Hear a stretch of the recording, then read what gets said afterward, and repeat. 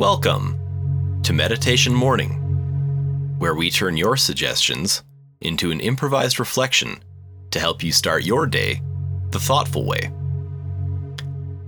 I'm Michael McMurtaugh. Today's word is vacuum. Listeners, today I'm going to let you in on a little secret. I'm not perfect. Some of you might be saying, "Come on, Michael. We know you're pot nerfect. Pobuddy is. And good for you."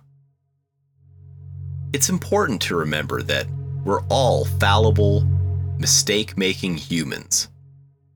Just because someone has a head full of thick chestnut hair, a deep, velvety baritone, and a veritable podcasting empire doesn't make them your guru. Sadly, gurus live in the same quotidian world as the rest of us. Gurus still need to sweep the porch, change the cat litter, put a fresh battery in the smoke detector. Yesterday, this guru found himself vacuuming his house.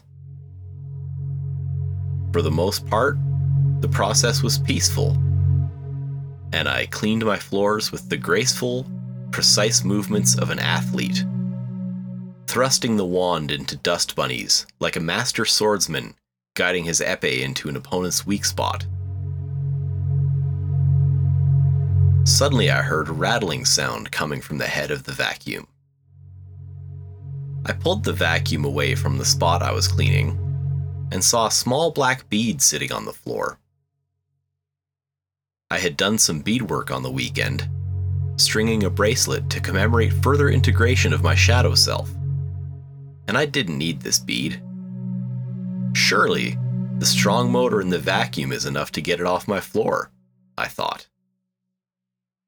I ran the vacuum over the spot again. Let it sit for 10 or 15 seconds this time. I could hear the bead rattling and rattling in the beater brush, but never getting sucked up into the hose. I pressed the off switch, and the bead still mocked me from its place between the seams on the parquet flooring. I began to grow despondent, then angry, until, with tears streaming down my face, I realized that the dust bag was full. The motor was still running strong. The beater brush was still as bristly as it had ever been. But there was simply no room for the bead amongst the cat hair and dust already filling the bag. I began to see the link between the vacuum state and my own. I was so full of unreleased emotions that there was no room in my dust bag for the bead of the vacuum's failure.